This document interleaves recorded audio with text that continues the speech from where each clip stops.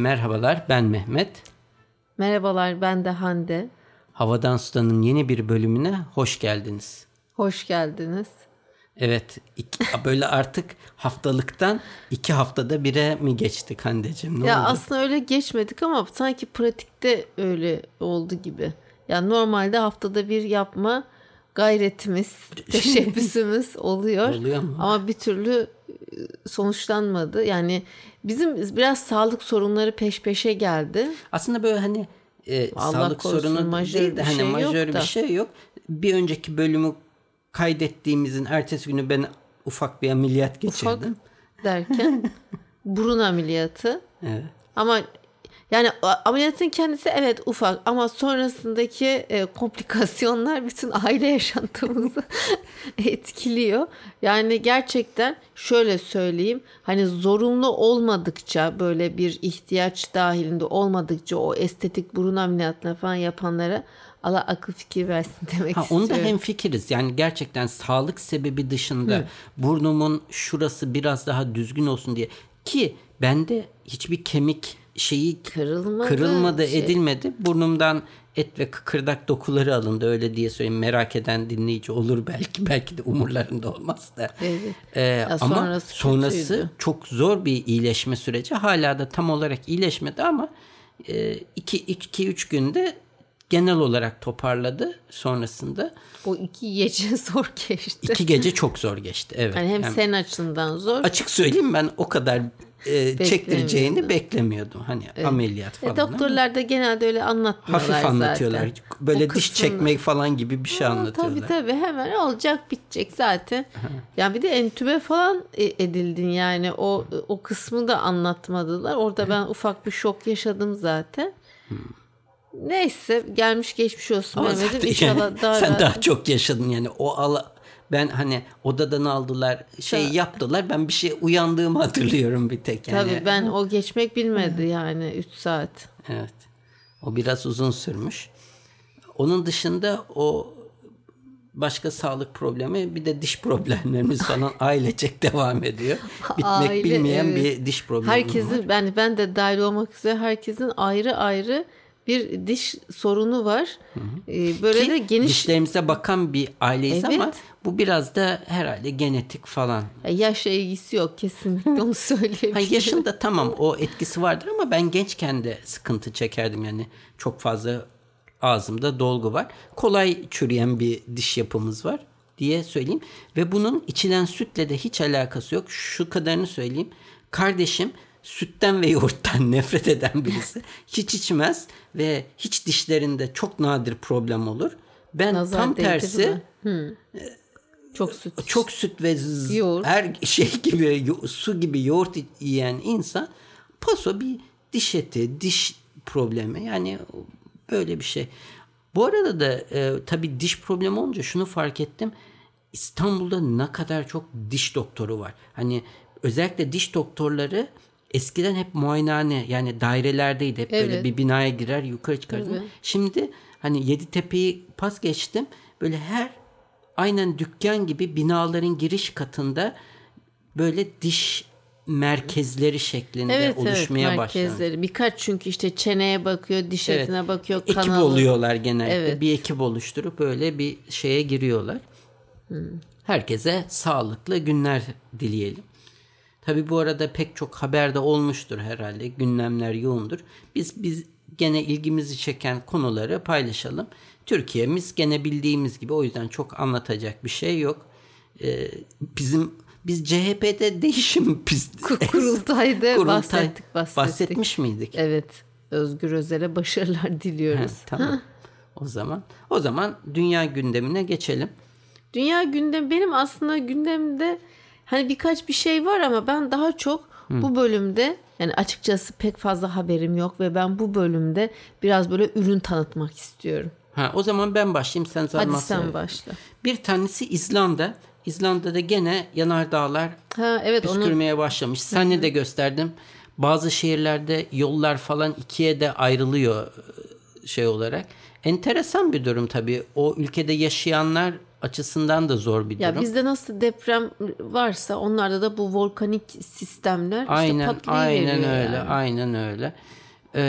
Yani orada yaşayanlara kolaylık dilerim. Senin bir arkadaşın mıydı ya da tanıdığın daha yeni mi gitti oraya? Podcast ile ilgili hatta eşi bir iş buldu. Ondan sonra sanıyorum üniversitede ufak çocukları da var. Onlar da taşındılar ama Reykjavik başkentteler bildiğim kadarıyla. Çok enteresan. Evet, böyle İzlanda'da yaşayanlar için de değişik bir durum. Artık onları kaç sene önceydi? Gene orada büyük bir dağ patlamıştı. Bu sefer bütün küllerinden uçuşlar. Avrupa'daki uçuşların hepsi donmuştu. Evet hatırlıyorum. Ve ben burada dağın arkadaşım adı vardı da upuzundu. Kimse yani şey gibi böyle Bismillahirrahmanirrahim gibi upuzun bir şeydi yani böyle. Evet, hatırlıyorum. Sen devam et. Ben mi devam edeyim? Bakayım, haberlik benim ürün olmayan.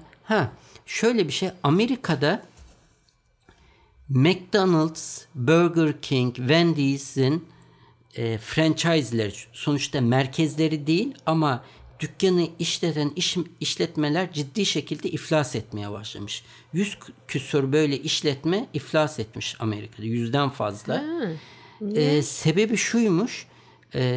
Artan maliyetler, bu Covid sonrası artan maliyetlere bu dükkanlar dayanamıyormuş. Özellikle maaş konusundaki artışlar, yani insanlar artık düşük maaşa çalışmak istemiyor. O düşük maaşı vermezlerse de o hamburgerleri ucuza satamıyorlar ve bu onları iflasa götürüyormuş. Diyor ki yani bu fast food sektörünü Amerika'da ne kadar etkileyecek, nasıl bir sonucu olacak? Ay hepsi mi? Hepsi de değil herhalde. 100 küsur iflas etmiş. Hepsi birden iflas etmez. O zaman zaten ana şirketler de mi iflas eder? Bilemedim ama böyle bir sıkıntı varmış yani. Bu Wendy's eski bir marka. Wendy's Türkiye'de vardı. Hatta fena da değildi. Bir geldiler. Çok ilk hızlıca gelip hızlıca giden bir marka oldu. Hatırlıyor musun sen, böyle bir şey vardı. Bir kız böyle saçları yukarı doğru çıkar. Hatırlıyorum. Geldiler ve gittiler. Evet. Şimdi ben söyleyeyim mi? Söyle. Bir saniye, önce haberimi bulayım.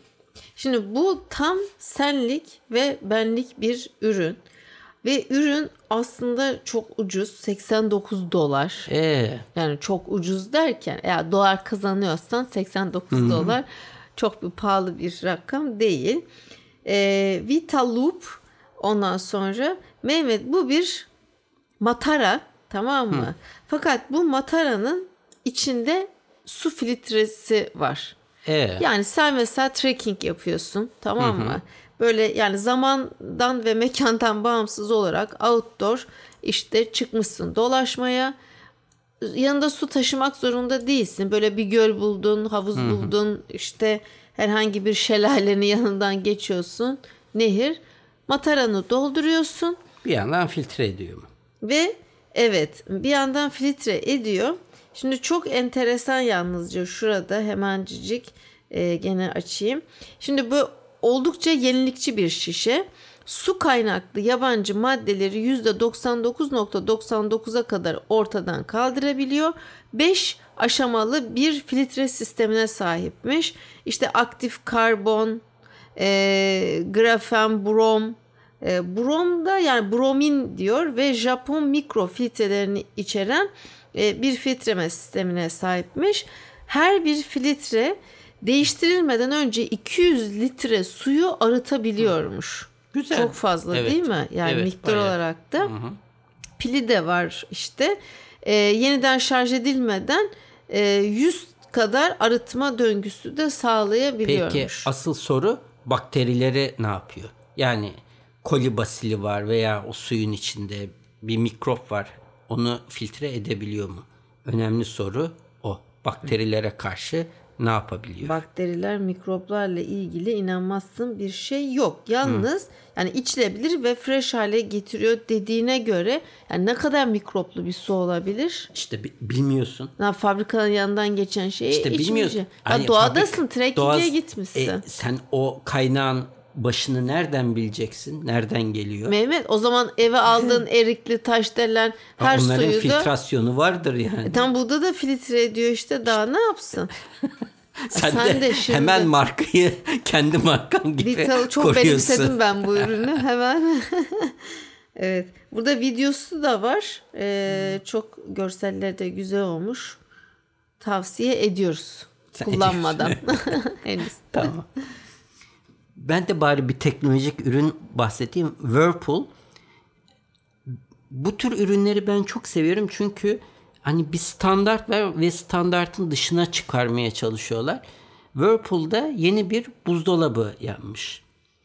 Şöyle, bu buzdolabında şu ana kadar sizin de hani Ayvalık'ta bir çelik buzdolabı vardı. Hepsinin çok kalın bir dış çeperi var. General Motors markası. Ve hepsi kalın, içine köpük veya izolasyon malzemesi dolduruyorlar. Ve şu anki bizim evdeki de kapısı falan böyle küt küt bir şey. Whirlpool, bu hani şöyle söyleyeyim, Stanley kap var ya, ip incecik yapmış çelikten. Ve buzdolabı çelikten. Bu şekilde izolasyon malzemesini değiştirince ve çelik yapınca birincisi iç hacmi çok artmış. Çünkü bütün o buzdolabının içi büyüyor. İkincisi de şekil artık böyle bombeli falan değil. Tam gerçekten bir dolap gibi dümdüz. Çünkü içine bir o köpük möpük doldurmuyor. Güzel yani. Tasarımı da güzel gözüküyor. Evet. Yani mesela diyor ki şu anda bütün fabrikayı bu buzdolabı için değiştirmemiz gerekecek. O yüzden de maliyetleri çok, yani bayağı bir buzdolabı satmamız gerekecek ki bu yaptığımız yatırıma değsin. Ama buzdolabının genel görünüşünü ve genel kullanımını değiştireceğiz. Şöyle şeylerini de görüyorsun. Böyle hani ne denir buna? Bağlantı noktaları falan. Onlar bile çok ilginç olmuş. Ama hani buzdolabı gibi durmuyor yani bakıldığında. Evet, işte zaten o yüzden hoşuma gitti diyorum ya. Standart senin alışılagelmiş buzdolabının dışına çıkartmışlar ürünü. Evet, bunun üzerine magnet yapıştırmazsın sen. Çok büyük bir de. Hepsi bu böyle çift kapılısı kapılı. Bence. O bu çift tamam, kapılı tek model. kapılı ideal yani. Bunun yani zaten böyle Türkiye'de, bir mutfak yok yani. Evet, çok az evin böyle bir mutfağı vardır. Çift kapılı. Ben bizim oturabileceklerimiz arasında böyle bir ev yok diyorum yani. Tamam. Mutlaka vardır da. Vardır. Büyük. Evet, diğer ürünüm benim de. Bunun fiyatına bakmadım. Ornus, ondan sonra bu MLK Innovazione, İtalyan bir firma tarafından yaratılmış. Ahşaptan bisiklet yapmışlar. Tamamıyla gövdesi ahşap, çok şık. İşte bu green mobility dediğimiz hani karbon salınımı yapmayacak, hem doğa dostu, sürdürülebilir. Artık bak, kıyafetler, kullandığımız her böyle şeyde materyallere çok çok dikkat ediliyor. Keşke böyle bir yasal zorunluluk da gelse. Bak, poşetleri yani komple kaldıran, parayla da olmasın. Kaldır. Yani markete gittim, poşet yok. Fransa'da ben 20 sene önce öğrenciyken vardı. Bir markette adamlar, gerçi çevre kaygısı değil, maliyetten kısmak açısından. Anladım. Böyle karton kutularla gidiyordun. Kendi torbanla gidiyordun. Al bir tane işte, bir de yıkaması da kolay o torbaları. Makineye at, hani maydanoz mu, bir balık mı, suyu mu aktı, ne olduysa yıkanıyor da tertemiz. Neyse, bu şekilde sırf ahşaptan böyle harika bir bisiklet tasarlamışlar. Ahşaptan. Evet, gövdesi falan tabii ki ahşap ve en önemlisi de çevre dostu diyor. Ahşap ne kadar dayanıklı olur onu bilemedim. Yani bir bisiklette ahşap olur zaman içinde, onu yıpranır. Valla hangi ağaç kırılır falan onu böyle çok yazmıyor. Daha çok işte sürdürülebilir olduğu üzerinde duruyor. Teknolojik bir inovasyon demişler ve traditional, geleneksel zanaat ürünü ama modern design diye de söylemişler. Daha böyle concon anlatmışlar yani. Evet fark ettim. Fiyatı da yok. İstiyorsan buy opsiyonuna basayım. Yok basma. Tamam. Yine Amerika'daki bir trend muhtemelen Türkiye'ye gelmiştir veya gelmek üzeredir. Bu Z jenerasyonu Amerika'da maaşlarını arttırmanın yolu olarak iş değiştirmeyi bulmuşlar. Her 2 senede bir iş değiştiriyormuş. Yani böyle hem tazminat alıp hem iş mi? Hayır. Sürekli daha iyi bir maaş veren işin, yani yeni bir işe girdiğin zaman yavaş bir sene sonra yavaştan bakmaya başlıyormuşsun. Biraz daha iyi maaş verene. Ve diyor ki mesela burada farklı kişilerle konuşmuşlar. İşte her 2 senede bir işini değiştirerek senelik $100,000 daha fazla kazanmaya başlamış. 2 senede bir değiştiriyor. Yani. 2 senede. Şimdi $500 daha fazla verene yaptığın zaman baktığında mesela $1,000 bile fazla versen senede $12,000 fark eder. Böyle değiştire iş atlatıyorsun. Ondan sonra sen belli bir tecrübeye ulaştıktan sonra firmalar daha da yüksek herhalde maaş veriyor. Böyle atlaya gidiyorlarmış. Sürekli iş değiştiriyorlar. Bak bu sessiz istifa vardı ya. Evet. Bu da onun yeni değişik bir versiyonu. Evet. Hiçbir aidiyet hissetmeden. Hiç aidiyet hissetmiyorsun. Bir de iş, yani sen bir projeye başlarsın. 1 sene, 2 sene, 3 senedir o proje 36 aylık mesela, hiçbir aidiyet, bağımlılık hissetmiyorsun. Bu da iyi bir şey değil. Zaten yani genel geçer baktığın için işi de çok benimsememiş aslında oluyorsun. Bu çok iyi bir, olumlu bir şey olarak görmedim ben sanki. Hayır, olumlu veya olumlu değil. Yani sonuçta böyle bir trend var. Bu böyle de Türkiye'de de aynısı olacaktır. Sen Türkiye'de bu sosyal medyada görmüşsündür. Bu Fatih Koparan diye birisi var YouTube'da. Bu Pegasus'un bir çalışanını işte fotoğraf, hatırlarsın o olayı. Kadir Gecesi yapmıştı. O kişi mesela Pegasus hırsız diyerek işten atmış. Hırsızlıkla alakası yok. Çünkü kanunda öyle bir madde olmadığı için hırsızlıkla diyor ki ben Türkiye'de iş bulamadım. Meksika üzerinden Amerika'ya irtica etmiş adam sınırı geçerek. Ben onun videosunu gördüm. Adam yaşadıklarını anlatıyor. Yani Türkiye'deki şirketler de dava açmış. Kaç sene devam edecek? Diyor ki ben Türkiye'de bir işe başvurduğun zaman kıpkırmızı hırsızlıktan atıldı diye gözüküyor diyor. Hırsızlıkla ne alakası var yaptığı şeyin? Dine saygısızlık olarak alabilirsin ama hırsızlık değil. Sen öyle bir madde olmadığı için kendi kendine bir şey uydurup işten atıyorsun. Yani Türkiye'deki firmalarda süper ahlaklı ve seni tutan bir firmada değil. Yani eminim birçok firmada aynı şeyi yapardı Pegasus'un yaptığını. Biz elemanımızı koruruz demezdi diye düşünüyorum. Sen ne diyorsun? Ben olayı baştan yanlış buluyorum. Evet. Yani dine saygısızlık da olarak görmüyorum ben. Herkesin kendi inanç istediği gibi işte yani en fazla görebileceğin dine saygısızlık, o da bir işten atmayı gerektirecek bir şey değil yani. Onu söylemeyeceğim. Zaten işten atmayı gerekse yasalarda öyle bir şey olurdu. Yani ben anlamıyorum. İnsanların hayatıyla oynamak bu kadar kolay mı? İşte o yüzden de diyorum ki yani insanların şirketlerden böyle kolay kolay zıplaması da bence çok sakıncalı bir şey değil. Zaten şirketlerin en büyük yalanlarından biri biz bir aileyiz yalanıdır yani. Yok ben şirket açısından bakmadım. Yani yaptığın iş açısından bakıyorum. Sonuçta sen o işi de böyle mutlu olmak için yapmıyor musun? Hani bir yandan paranı kazanıyorsun. Hani bir yandan mutlu oluyorsun. Sonuçta gidip sevmediğin bir işte zorla yapıyor. Onu da yapan var. Sevmediği işi de yapan var.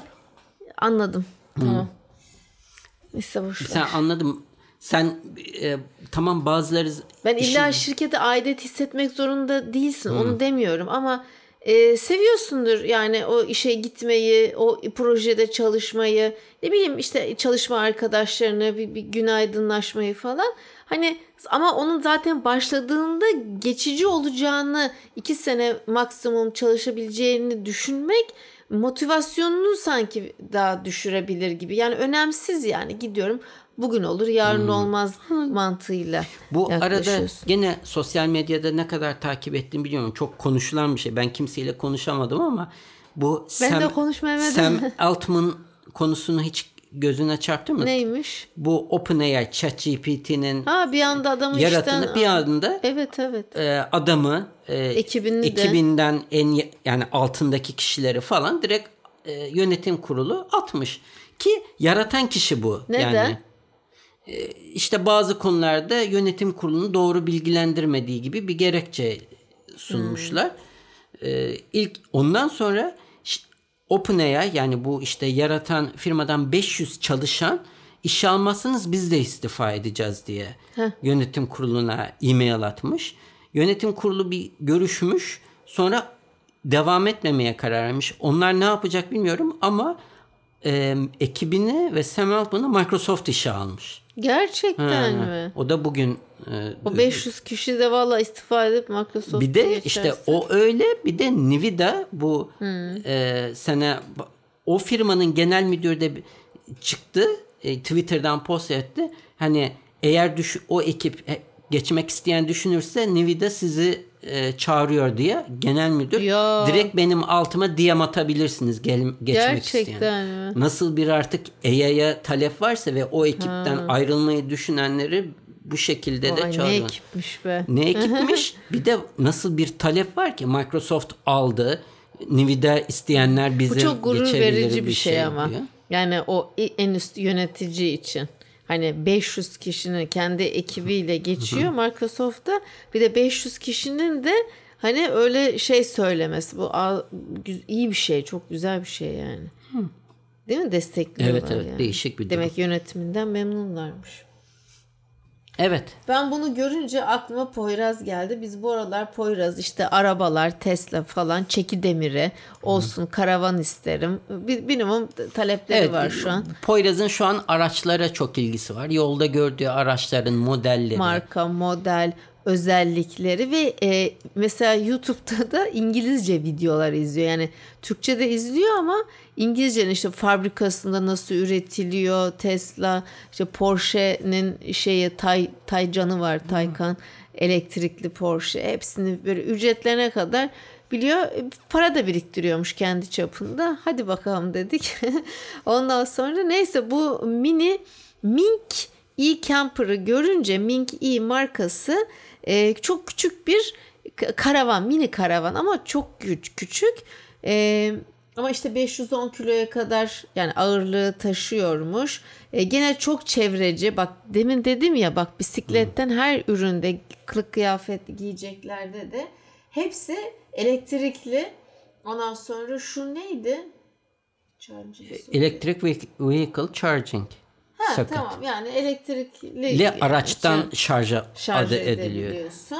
Ondan sonra yani karbon ayak izini de bayağı bir azaltıyor. Böyle ve Nordik bir tasarımı varmış. Lüks diyor gene. Küçük ama lüks. İçini göstermiyor ama İçini göstermiyor. Evet. Gösteriyor. Şöyle konforlu. Sırf uyuma alanı yapıyorsun ama. O kadar küçük ama bence çok sevimli. Çadır yani diyelim, çocuklu. böyle çadırımsı. Çadırdan hallici. Evet. Var yani özellikleri de. Sen öyle yapınca. Tamam. Ben de son haberimi söyleyeyim. Bu haftayı da kapatalım. Benim bir haberim daha var. Evet. Ve bu ürün değil. Diyorsun. Şimdi Ay ve bende de daha çok haber var da yine. Sen artık söyledin, son haberim dedin. Tamam. Daha hakkım bitti. Malum bizde devlet demiryolları yıllardır zarar edip duruyor. Çok da bir gelişme de olmuyor. Hızlı tren dediğimiz hızlı tren falan da değil. Hani İstanbul-Ankara hattı. Diğer hatlar nasıl bilmiyorum. Eskişehir'e hızlı gidiyormuş ama. İşte çok, yani bir Japonya gibi değil ya da Fransa TGV falan gibi değil. Yani tamam da beklentin o kadar benim beklentim hızlı dedim mi, benim için hız odur yani. O şeyde onca rayları değiştirdiler, ettiler. O hıza gelmesi lazım. Malum Amerika kapitalizmin diyarı ve trenler Amerika'da en ihmal edilen ve en önemsenmeyen sektör. Oradaki tren yolları da mesela şehirler arası olan yollarda özelmiş. Yani bir firma inşa ediyor, aynen sahibi oluyor. Gerçekten. Evet ve üstüne koyduğun treni de istersen o yolu kiralayıp kendi markanla tren hattında yürütebiliyormuşsun orada. Aa, çok fena. Ama bu zamana kadar çok kötüymüş. Şöyle bir şey olmuş.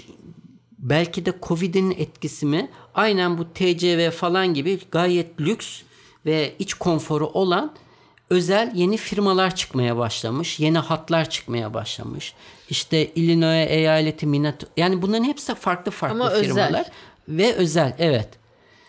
Bazısı Amtrak, en kapsamlı olan, ama trenlerin iç konforu, artık Wi-Fi'yi, restoranı falan olan son derece lüks ve güzel trenler hizmete girmeye başlamış. Yani yeni bir Amerika'da da konforlu trendi başlamış. Güzel. Ben Güzel. tren yolculuğunu çok severim. Özellikle İsviçre'de yapmak istiyorum. Yok mu bir sponsor, yani şöyle bir seyahat anlatalım gözlemlerimizi, güzel İsviçre, bütün rotayı çıkartalım, çalışalım. Hiç bize sponsor yok valla. Benim son haberim bu, hiç iç açıcı olmayan haberle bitirmek istemezdim. Ama maalesef görmüş, okumuş olduğum için ve böyle kızgınlığımı da öfkemi de burada paylaşmak istiyorum. Türkiye bir kez daha Avrupa Birliği'nden en fazla geri dönüştürülebilir plastik atık ithal eden ülke olmuş. Bir nevi Avrupa'nın çöplüğü de diyebiliriz. AB dışına gönderilen tüm geri dönüştürülebilir plastiğin %29'unu ithal eden Türkiye, ne kadar fazla. Evet. Endonezya ve sonra da Malezya geliyormuş Türkiye'den sonra. Geçen yıl AB dışında en çok ihraç edilen geri dönüştürülebilir atıklar sırasıyla kağıt, plastik ve cam olmuş. Plastik birçok Avrupa ülkesinde geri dönüşümü yasak olan atıkların başında geliyormuş ve maalesef de bunları biz alıyoruz. Türkiye'de de şöyle iddialar var.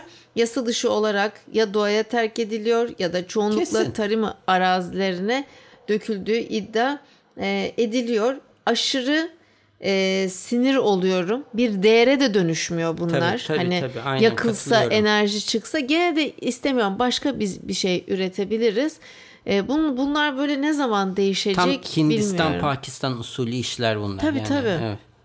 Ama bu uzun başkasının vadede çöpünü satın almak yani. Evet, uzun vadede işte iyi değil yani. Bunu satın alan firmalar, şeyler de az karaktersiz değil. Kusura bakma da gerçekten öyle. Tabii canım. Yani böyle sen kendi ülkene bunu ithal ediyorsun. Ne olacak? Sen para kazanacaksın. Sadece şirket değil ama bu anlaşmayı yapıyor yani. Evet. Yani bir şirket yapıyor sonuçta bunu. Bir özel firma yapıyor. Ben bunu ithal, bütün gümrüğüyle bilmem nesiyle uğraşıyor yani bunun için. Evet. Tamam. Maalesef. Evet. Bu haftalık bu kadar. Yorumlarınızı, önerilerinizi ve mesajlarınızı bekleriz. Bir sonraki bölüme kadar sağlıcakla kalın. Hoşça kalın.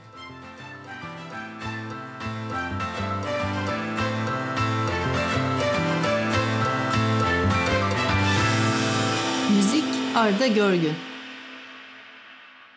Yayınlarımızı Apple Podcast, Google Podcast, Overcast, Spotify, Power FM, farklı birçok akıllı telefon uygulamasından dinleyebilirsiniz. Bu www.35rakamlı-mm.com adresinde Havadan Sudan bölümüne girerek bölümlerinizi bilgisayarınız üzerinden de dinleyebilirsiniz.